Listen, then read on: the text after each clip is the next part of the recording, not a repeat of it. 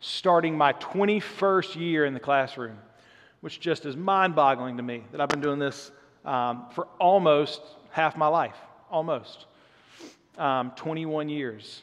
I remember my second year teaching.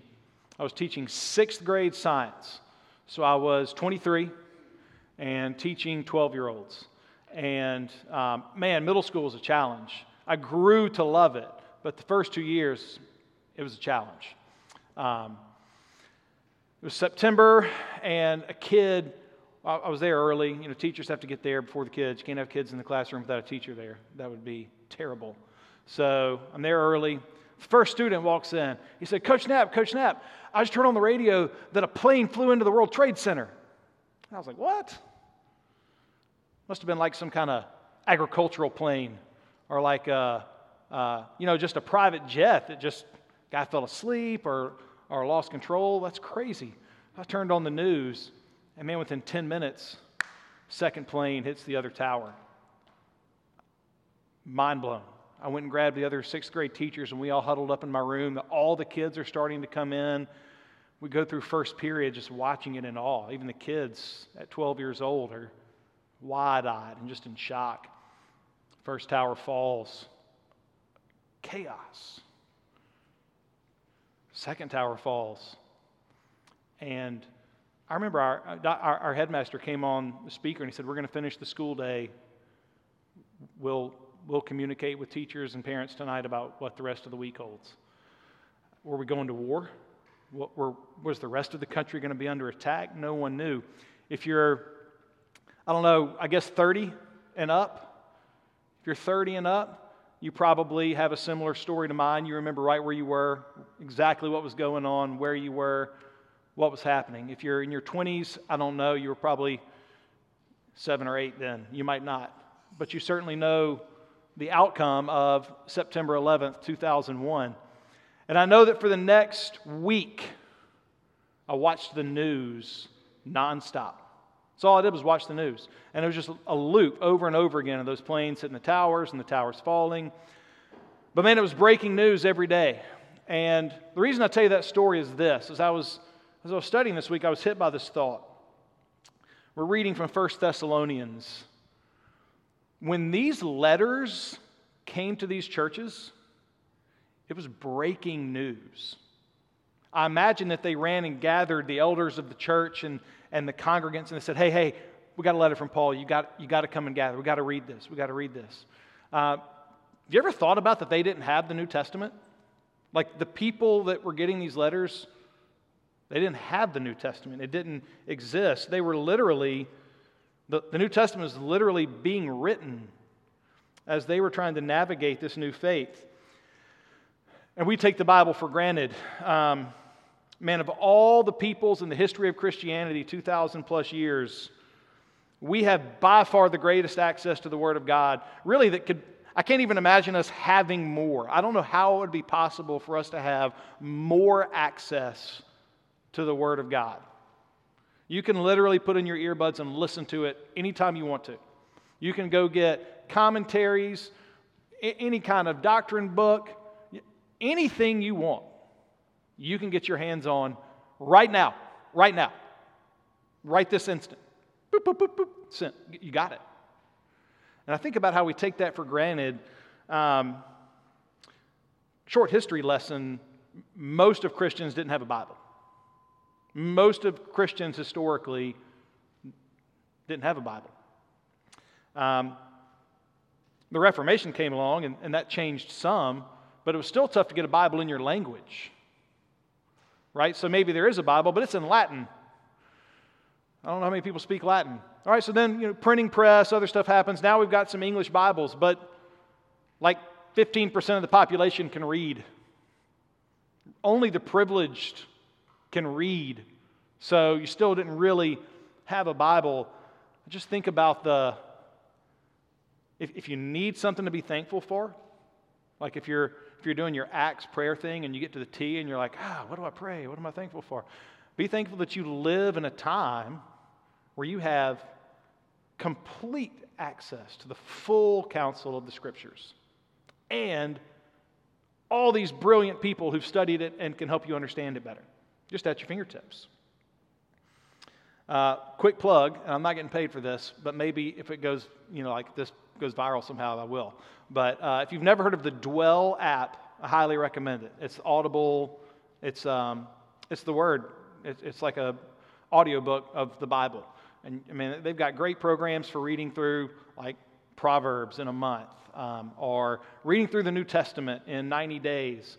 And it keeps up with it for you. It'll send you a reminder every day. I listen to this African dialect man read it to me with like jazz piano in the background. It's fantastic. But what a better way to spend a long drive? Or I wouldn't really want to work out listening to it. Personal preference, maybe you would.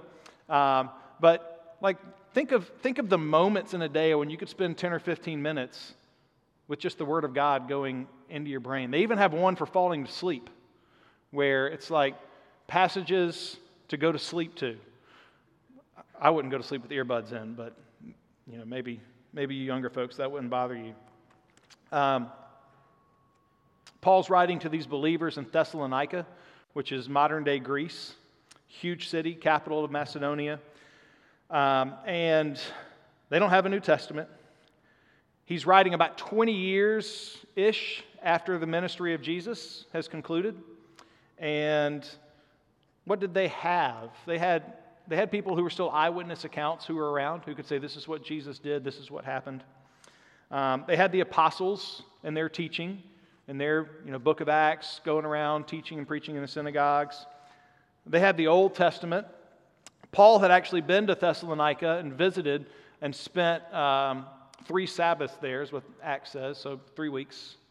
And then the Jews in town didn't like it, so they ran him out.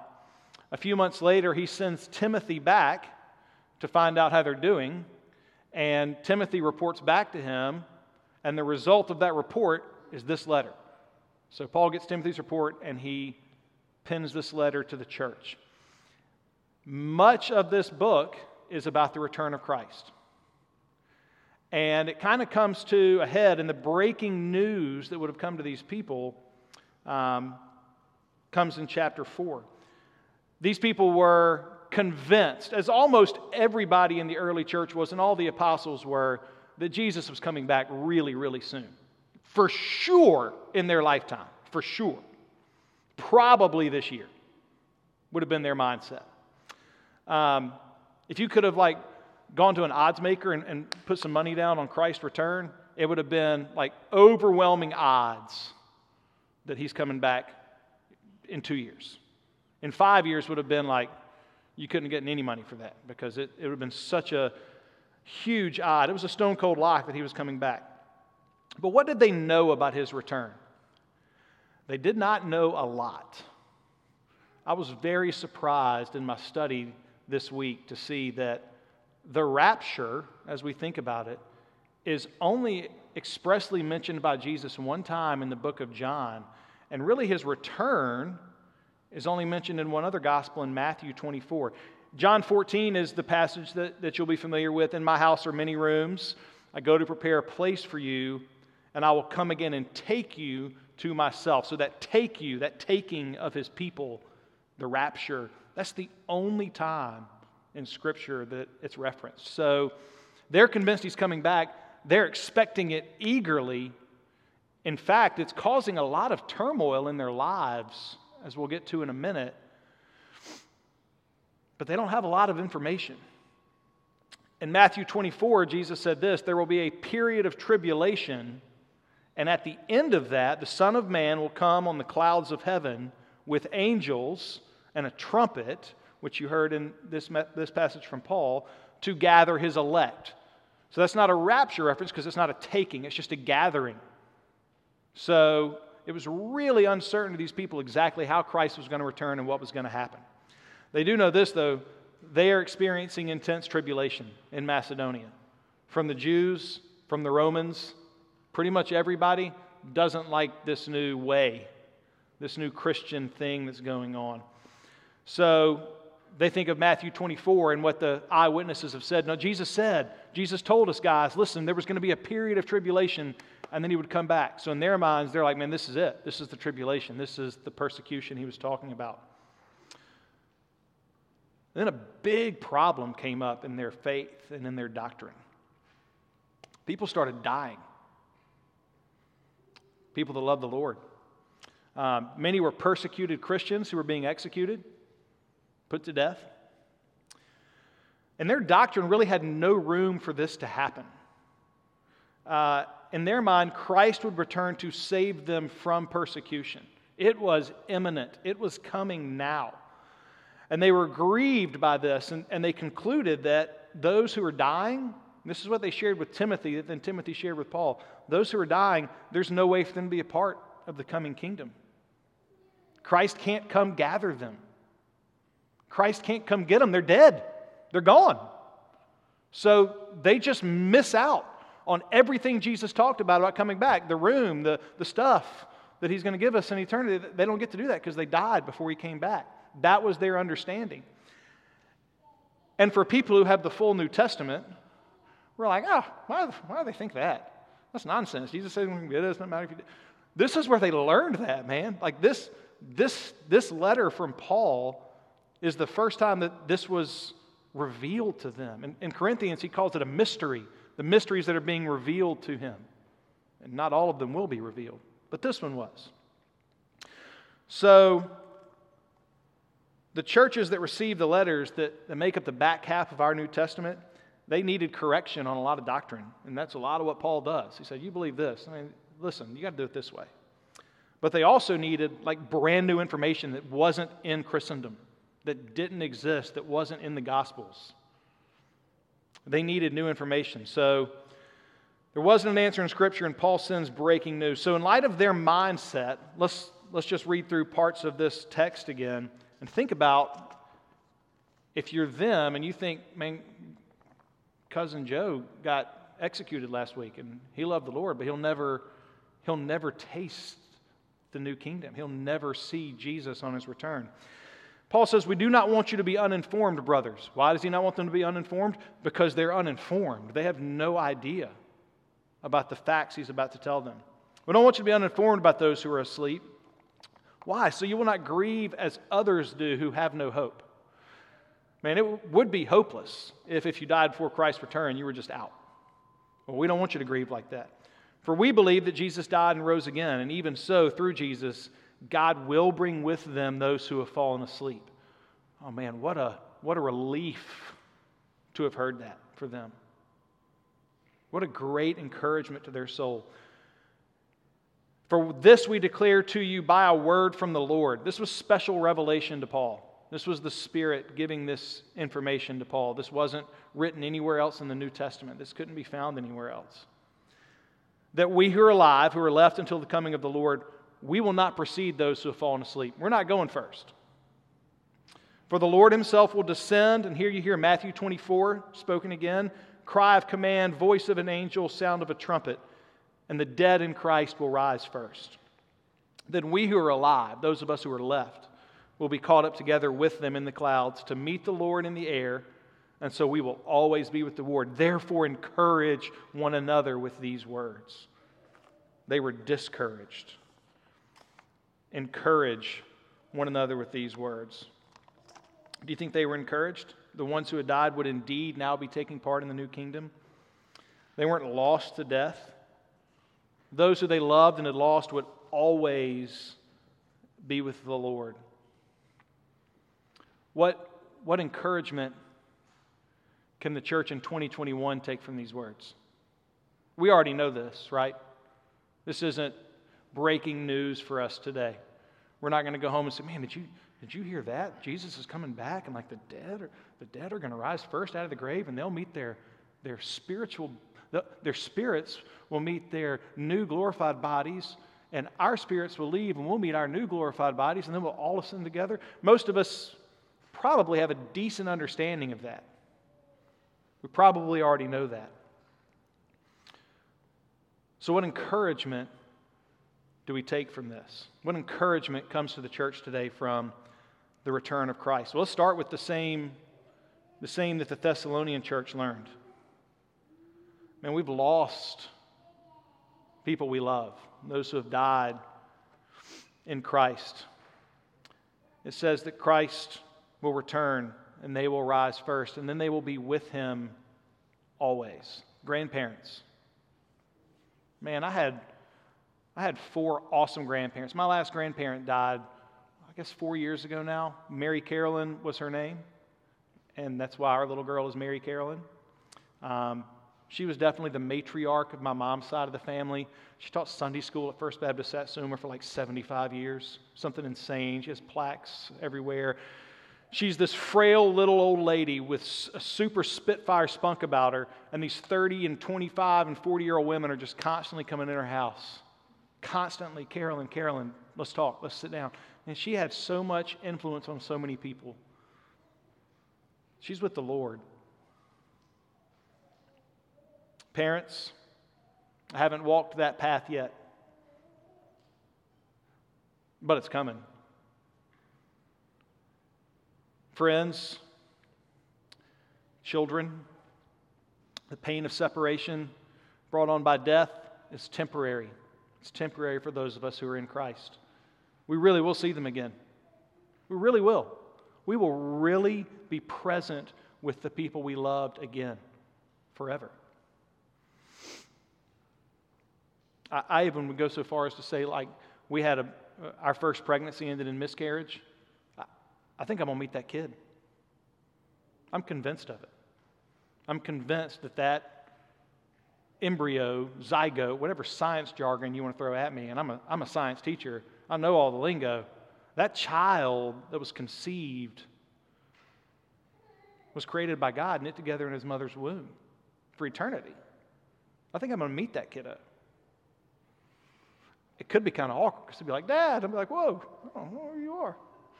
It's me, Johnny. I didn't name you Johnny. What you talking about? Your name, anyway, sorry. You know, this doesn't end grief, right? Like, that thought is awesome, and we should dwell on that. We should think on it. We should let it ruminate in our brains. But it doesn't end grief. The fall is real. Death is real. Separation from those we love is real. But Paul said we grieve differently. We grieve differently because we have hope. He didn't say, we don't grieve because, man, they're going to be with Jesus. Everything's fine. He said we grieve differently because we have a hope. A hope that one day there's going to be a loud cry and a trumpet blast, and our Jesus is going to be coming down, and our loved ones are going to be going up. You know that passage in 1 Corinthians 15 that says, death, where's your victory? Death, where's your sting? Little piece of advice from a few years in ministry and life. That's not like a funeral passage, okay?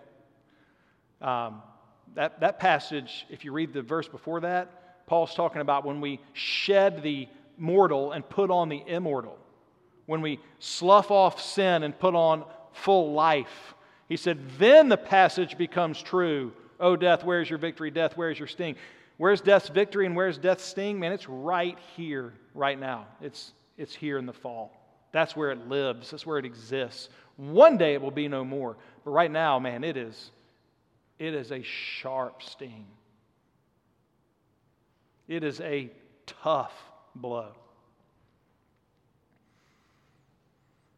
What about your own death? How does the return and the hope of the return of Christ influence your own death? I'm not going to stay here long, but I want to read you a text from Hebrews 2.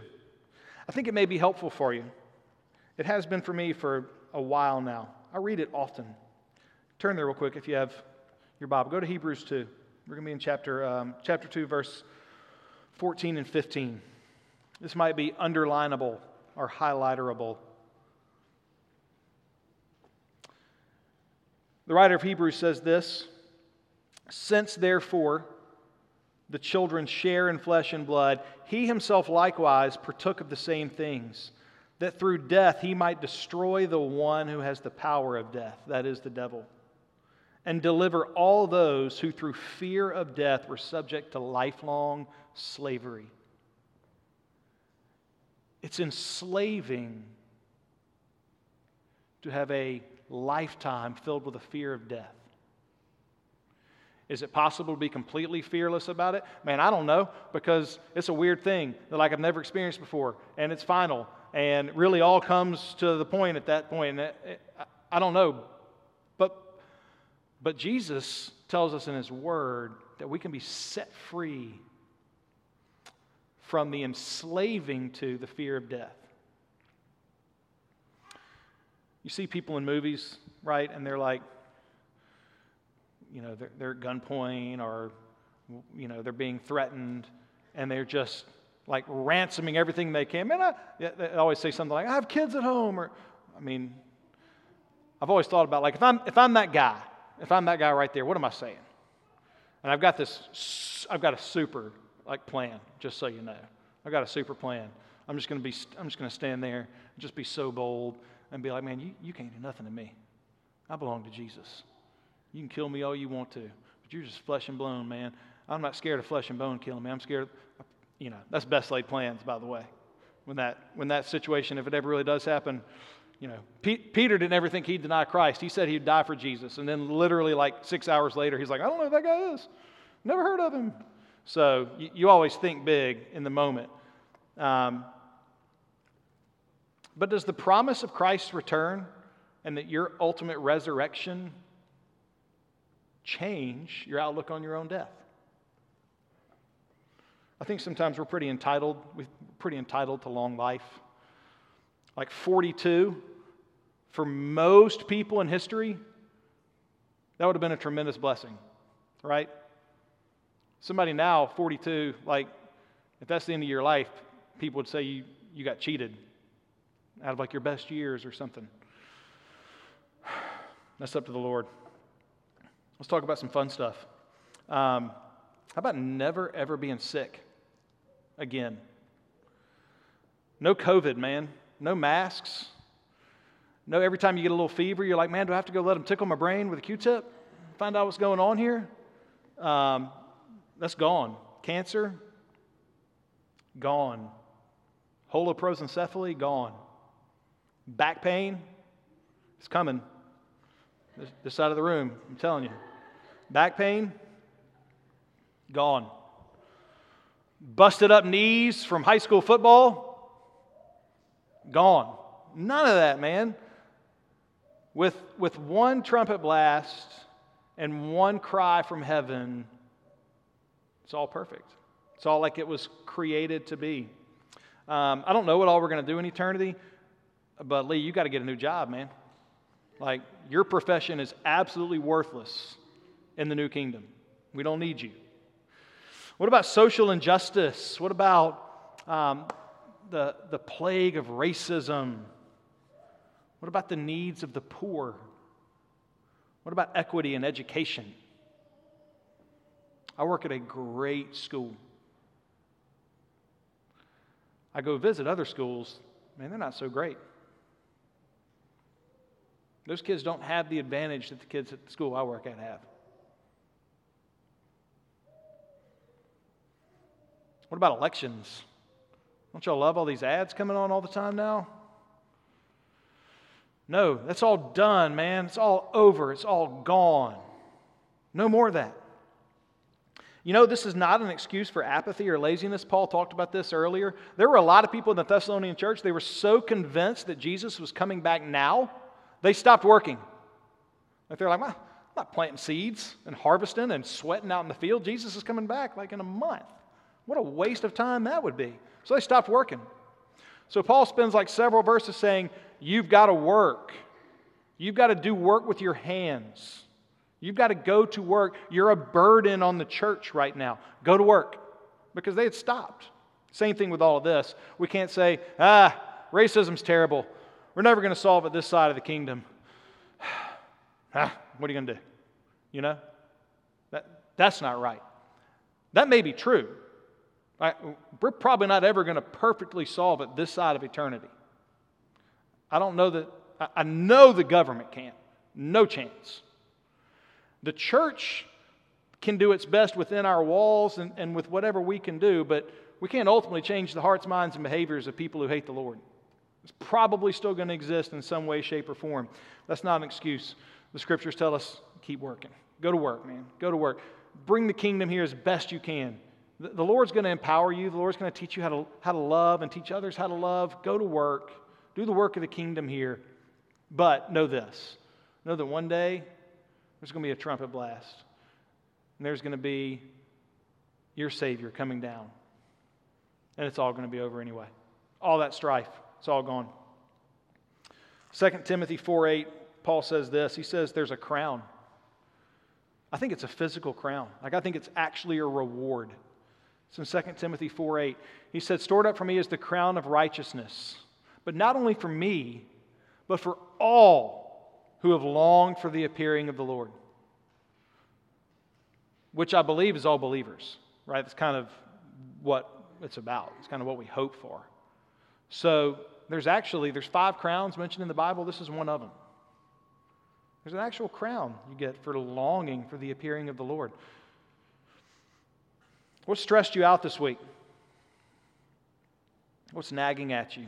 What's been even in the back of your thoughts as you've struggled to pay attention during a service? No alarm clocks, no notifications. Can you imagine a mind that is completely unmuddled by worry, stress, anxiety, calendars, schedules? What do I have to do tomorrow? Not waking up in the middle of the night like, oh, okay, it's only 3. I got to get up at 5:15. All right, go back to sleep. Whew. Over. Rest. Sabbath forever. And so much more.